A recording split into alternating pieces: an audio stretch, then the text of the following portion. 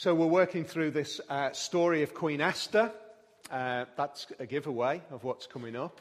The book of the Bible is called Esther, but very often we would refer to her as Queen Esther, because that's how it turns out. But we're still in chapter 1, and if you like, chapter 1 is really just, if you like, it's laying the scene. It's preparing the ground, but it's doing more than just creating the scene and preparing the ground. It's actually establishing certain stages and certain events which become critical for how the story unfolds.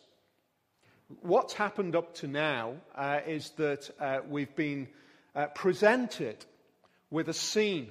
It's a scene which takes 180 days and then 7 days, and it's a scene of incredible opulence in the kingdom of the Medes and the Persians under King Xerxes. So King Xerxes, in true ancient world tradition, decides to portray the vast wealth of his kingdom. I guess every kingdom in different ways does this. We continue to do this today. Different nations decide that they will portray their greatness in different ways. If you were able to watch the opening ceremony to the 2012 Olympics, the reality is that was Great Britain in its own way and for that moment in time on a world stage, if you like, declaring this is who we are. This is slightly different because what we actually see is Xerxes, rather than saying this is all about the nation, he's actually saying this is all about me. It's about what I've achieved. Now, he actually comes to the throne on the back of previous success, but he is an incredibly successful historical leader, one of the great leaders in world history in terms of pure human achievement. He was known as a great. It's interesting that the Bible engages in the story of one of the greats in world history.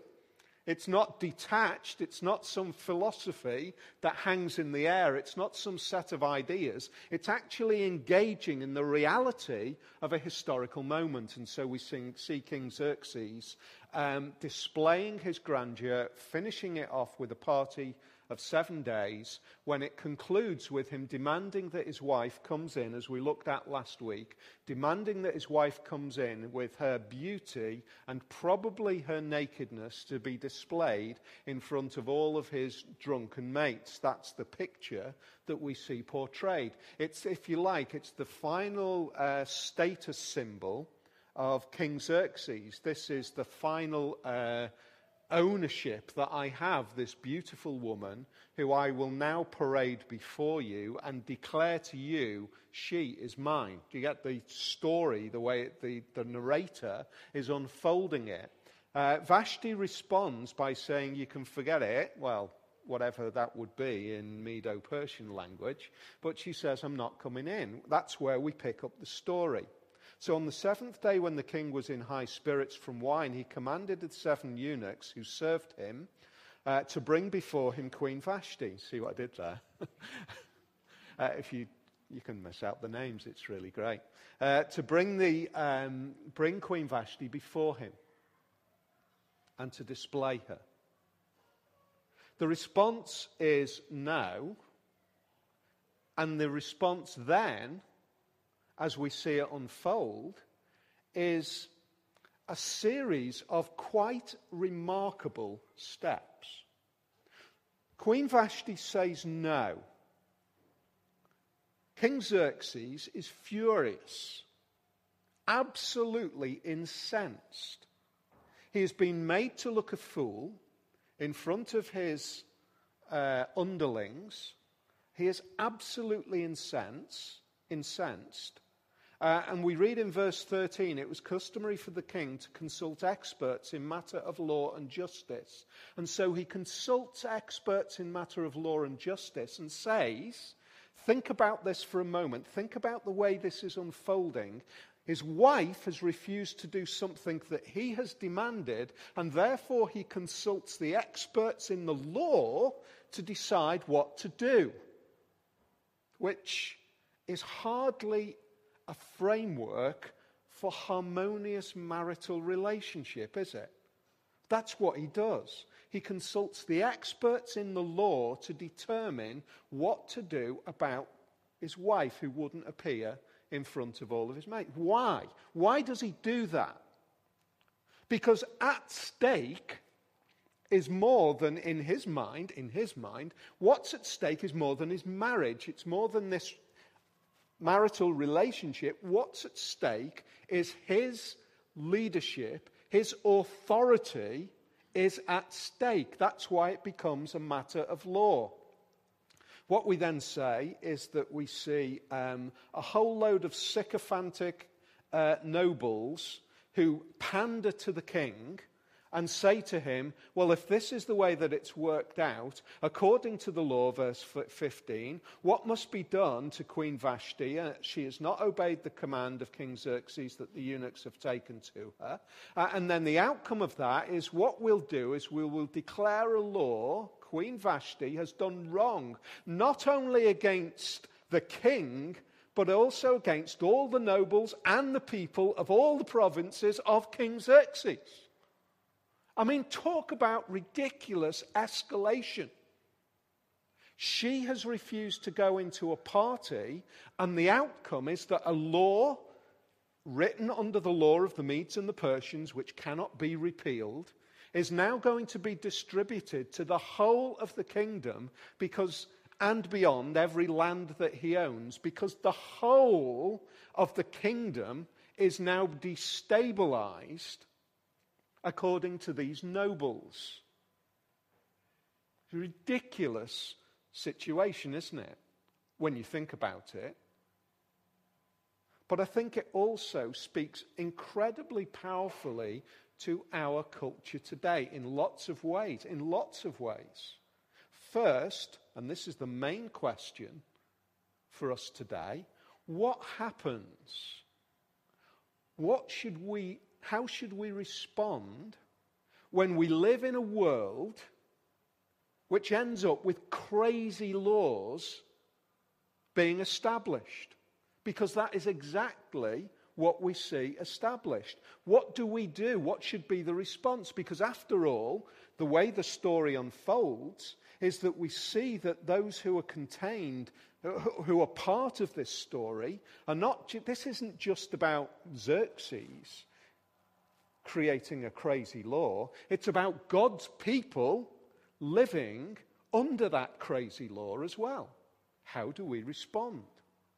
Secondly, it speaks incredibly powerfully today about how we need to be ruthlessly honest at times.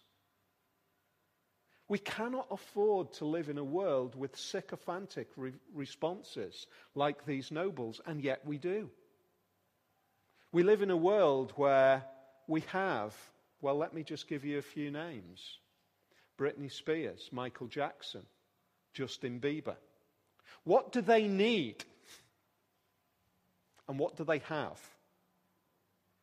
They have sycophantic lackeys who won't say no, who see that their own pockets are lined by being attached to these really successful, rich people in exactly the same way as these eunuchs are. They're in the in-game. And then when the king says, what should I do about this? Oh, it's a terrible thing. It's about the whole of the kingdom. No, actually, Xerxes, you just need to chill. You just need to calm the whole thing down and not be stupid. Because it is not that big, but he makes it that big, and they encourage it to be that big. And if it happens on that scale, the reality is, and the challenge I think for us on an individual basis, because we're never going to be, most of us are not going to be in the position of being able to create laws and being able to have sort of deciding that I'm going to take my monkey on a plane. For those of you who are Bieber fans, I'm going to take my monkey on a plane, and then the German authorities say, hang on a sec, it's going into isolation, and somebody needs to say, don't take your monkey on the plane. It's a stupid thing to do. But the reality is that we live like that, don't we? We love to have people around us who confirm our thoughts, rather than at times challenge us, rather than at times love us enough, care for us enough to say, no, stop, calm down, chill, think about it, just stop. Think about this. Be confronted with this perspective. One of the things that we would say that the Bible does for us, what Jesus does for us at times, is he loves us enough to do just that. He loves us enough to not be a lackey to us, to not be a sycophantic supporter of our own desires and our own hearts. He loves us enough at times to say, stop, chill, calm down, stop doing that, stop behaving like an idiot, stop sinning, stop rebelling against me. Not because I'm really offended, he is offended by it, but not because he's putting himself on the same level as us and is offended by it, but rather because he sits above us and is offended by it and knows that our rebellion is not the best for us either. And he says, stop. And I guess part of this is for us to say, well, are we prepared to listen and change? Or do we drive on like a Xerxes? Are we determined to go with the ideas that make us the happiest and yet ultimately end up in our saddest moments?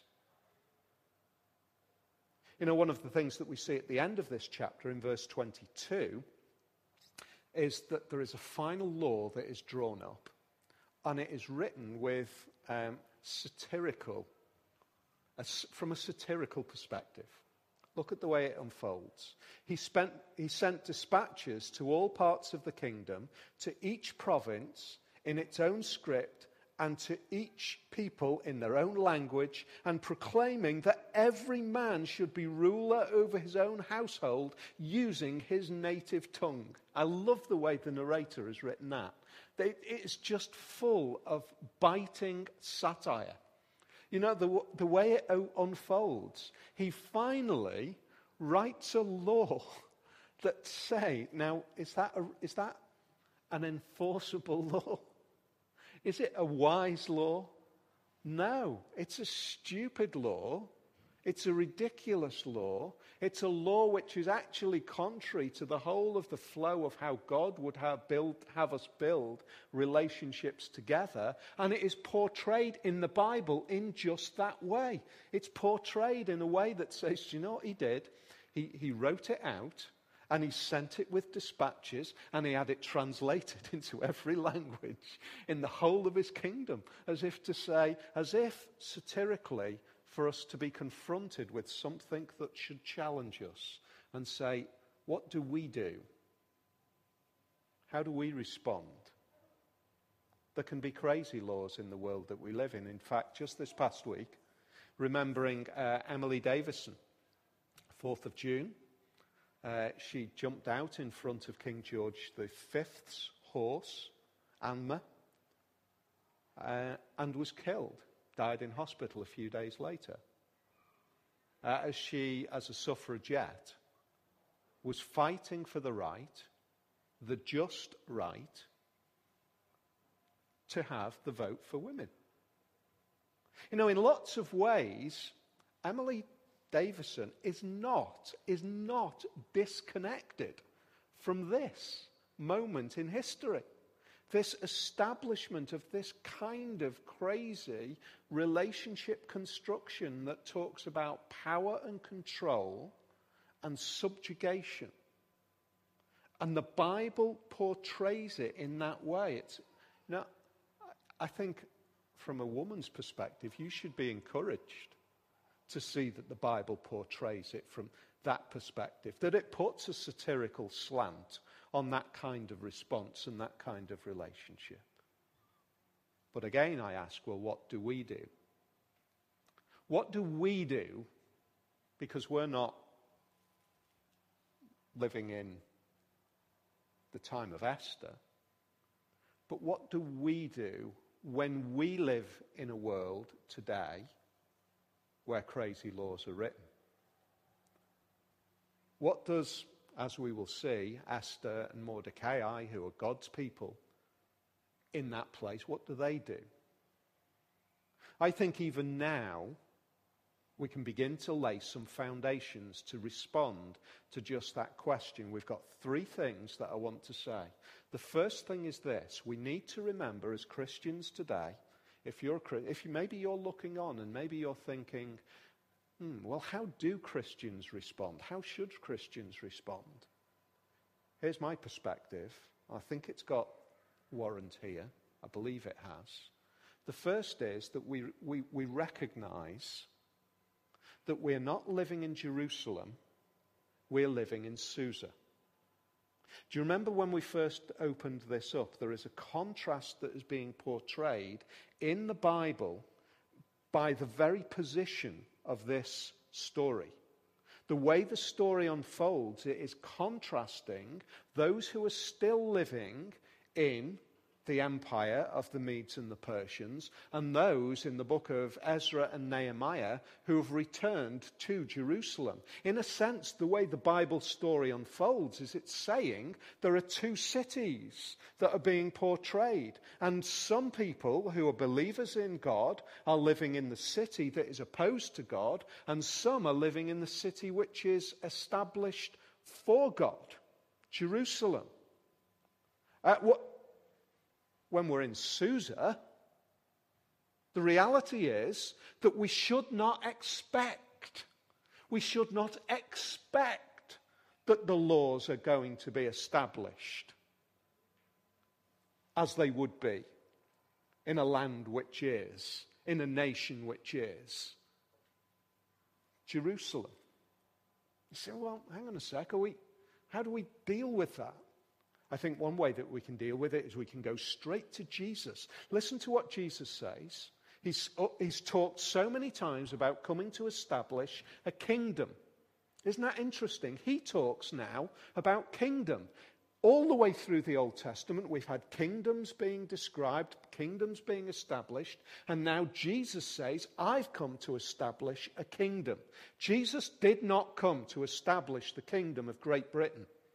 He did not come to establish the kingdom of America. He did not come to establish the kingdom of Germany or France or South Korea or any country that we can name. He came to establish a kingdom of his people. A kingdom which is spiritual in dynamic, and a kingdom which covers the whole of the globe. It's a kingdom which is a single kingdom, and yet it exists in many, many different kingdoms. That's the remarkable power of the kingdom that Jesus came to establish. But look at how he says he relates to the kingdom of Rome. Jesus said, John chapter 18, verse 36, he says this, "My kingdom is not of this world." It's not a kingdom that you can kind of contain within political, geographical boundaries. It's not of this world.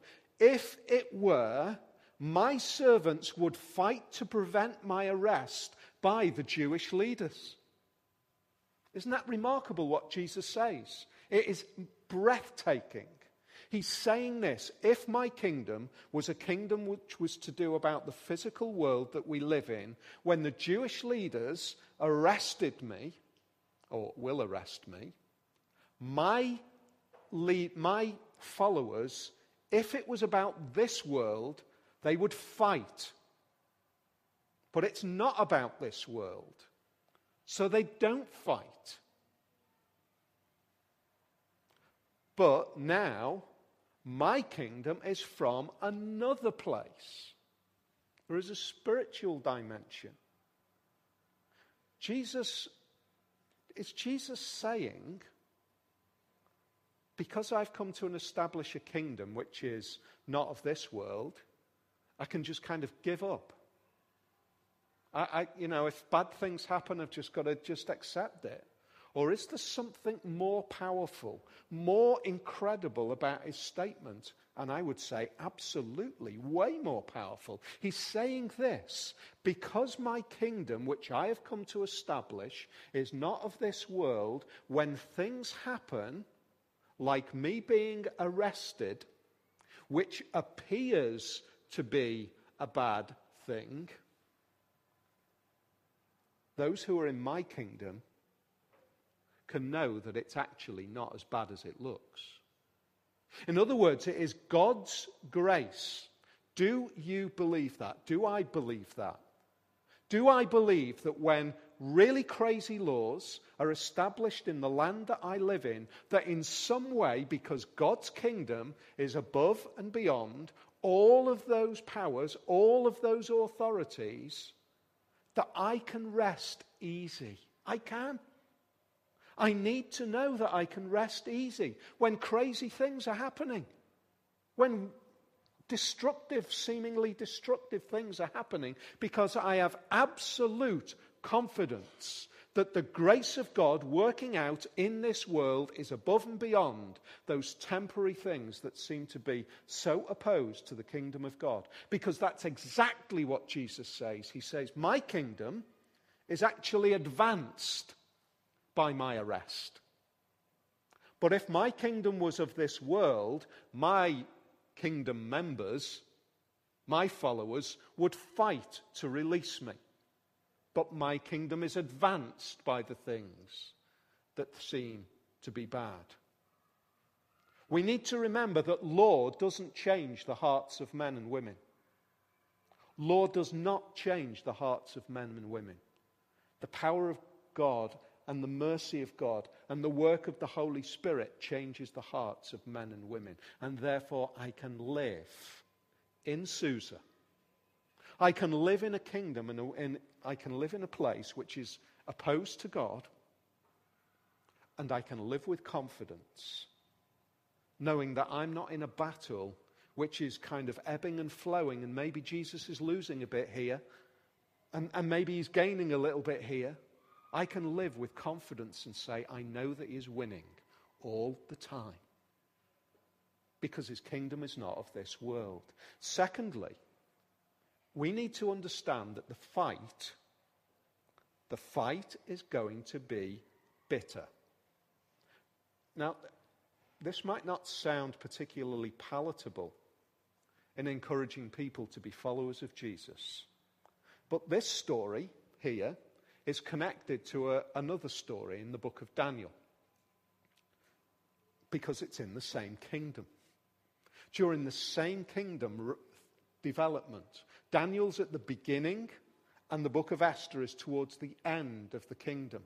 Daniel is taken from Jerusalem and is taken into captivity in Babylon under the Babylonians, but remains when the Medes and the Persians take over from the Babylonian Empire. So King Nebuchadnezzar takes him in, and finally Darius, he finally at the end, he takes him as the Medo-Persian ruler. He's now under Persian control. We read in Daniel chapter 6, another crazy law has been made. Daniel is living in a world of crazy laws. There has been a law that says nobody can give homage to anybody other than King Darius. And Daniel, a believer in the living God, in his own commitment, in his own time, not hiding away, but not making a huge thing, just gets on with his life and continues to pray to God.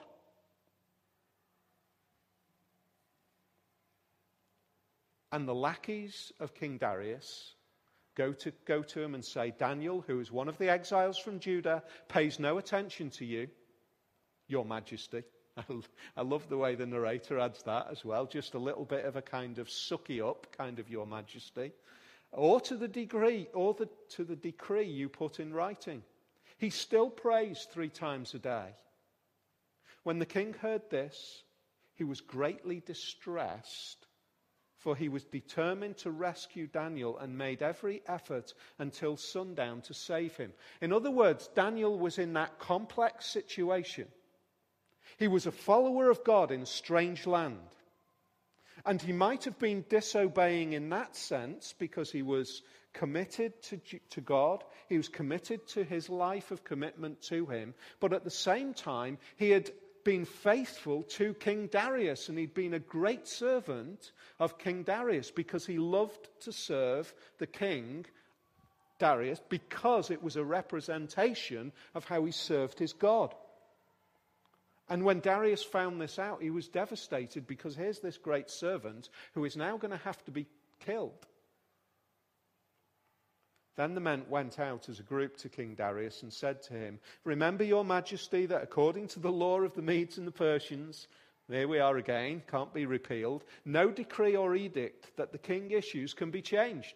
In other words, we've boxed you off.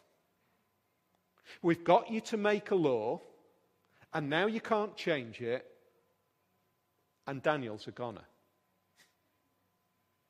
And he was thrown into the lion's den, and we know that he was actually unharmed and came out the following morning. What a remarkable story, and what a remarkable picture of a man who is not living in Jerusalem, he's living in a nation which is opposed to God. Now, the New Testament wants to remind us that the kingdom of God means that every single one of us in every nation, in every part of the world, is going to be in a kingdom which is going to be opposed by those around. Ephesians makes that really clear. It says, "Put on the full armor of God so that you can take your stand against the devil's schemes. For our struggle is not against flesh and blood, but against rulers, against the authorities, against the powers of this dark world, and against the spiritual forces of evil in the heavenly realms." In other words, we have a spiritual battle that is going on. And no matter what country we live in, no matter where we are, holiness towards God, faithfulness towards God is going to be offensive to the world that we live in. We don't need to go around and make it offensive. There are times when it will clash. It will clash. Dietrich Bonhoeffer was a great German theologian who was hung by the Nazis for his faithfulness and struggle for those who were oppressed. Dietrich Bonhoeffer makes this very point. He says, in seeking justice, in seeking the protection of the weak and the vulnerable as believers in Jesus should be doing, no matter where we are, we will be opposed. Why will we be opposed? Because the world is driven not by the grace and the mercy of God, but by the self-interest of humanity. In other words, the law of Xerxes might not be as crassly repeated worldwide, but it is repeated worldwide again and again and again in the self-serving commitment of humanity against God. And therefore, if we are being faithful to God, we will at times be persecuted. You might be listening thinking, "I'm not a believer in Jesus, and that has just made me decide I'm not bothered. I don't want to do it. I'm not going to get involved in something that's a whole load of hassle." Unless what we are committed to is right and true and good and humble and broken and not arrogant and filled with love, just like Jesus. We need to understand that it will cost at times to be faithful. Persecution is normal, and we need to accept that we will not create a utopia. Does that mean that we just kind of live in this, just make the best of it? No, absolutely not, because the third perspective is this: we hope in God and not in the law. We hope in God. don't abandon hope because we think we can never change anything. Have a bigger idea of what hope is.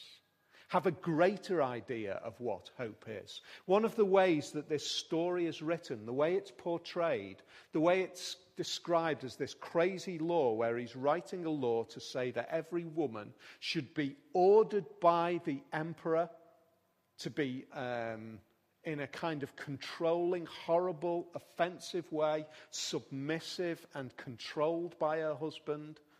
And the law is written in every language and sent out to every hamlet in the whole of the empire.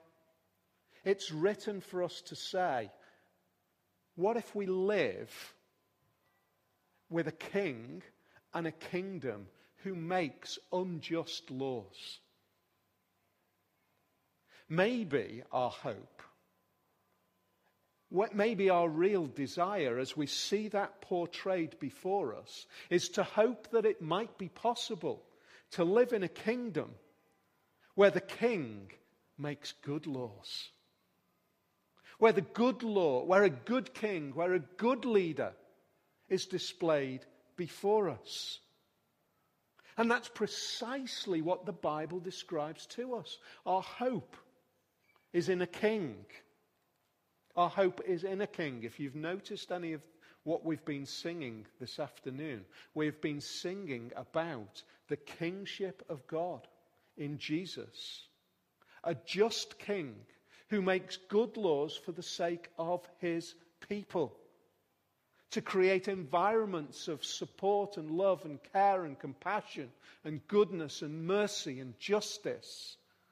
And you know, when we sing about the idea that one day there's going to be more people than we can possibly count singing praise to that Jesus in a kingdom which will never end, which will be ruled with that kind of mercy and justice and compassion and goodness. That's the kingdom that we're headed for. That king. The kind of king who sits on his throne and sees, listen to the comparison. This king, Xerxes, sits on his throne, sees rebellion, if you want to term it as that. In his mind, it's rebellion. He wants a bad thing, but he sees rebellion. So he writes a law that separates forever Vashti.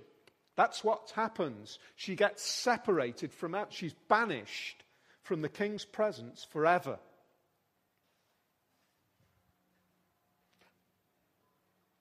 And then we've got this king, Jesus. And he's already written a law which banishes every single person from his presence. Not because he's a vindictive king, but precisely because he establishes a kingdom of purity and justice and kindness and mercy. And none of us can live up to the standards of that kingdom. None of us are good enough to live in that kingdom. But that's the kingdom that he's established. And what does he look out and see? He looks out and he sees rebels. Just like, in a way, Vashti. He looks out and he sees rebels. And what is his response? His response is to say, rather than condemning those rebels and banishing them from my presence forever, I will break down. I will break in. I will go down. I will immerse myself in that rebellion. I will make myself submissive to that rebellion, and I will buy. I will redeem. I will purchase a kingdom. A kingdom of people who I will die for.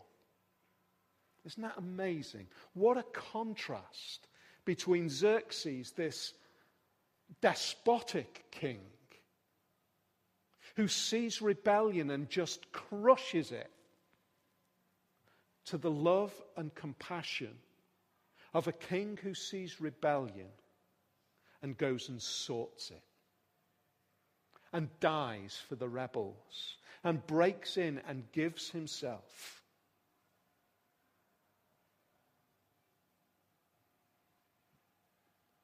So that we don't have to be banished. So that we might enter into his presence. Vashti never again saw the face of King Xerxes.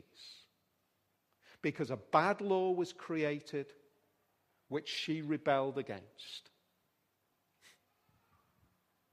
And yet the contrast is, we have never seen the face of Jesus because we have rebelled against his good law, might be redeemed so that we see him again. What an incredible, that is hope. That kind of kingdom means that Bonhoeffer is absolutely right. We might get persecuted. We might get persecuted. We might find that our commitment to Jesus is an offense to people around us. But it's worth it. Because the kingdom is a kingdom of purity and goodness. He said this sometime not long before he died. The believer is neither a pessimist nor an optimist. To be either is illusory, kind of, creating illusions. The believer sees reality not in a certain light, but as it is. In other words, he is able to see events as they unfold. He sees laws being created. He sees opposition, but he is absolutely committed to know that I am following a greater king. And he believes only in God's power towards those who love him. It's great news. It is a king worth serving.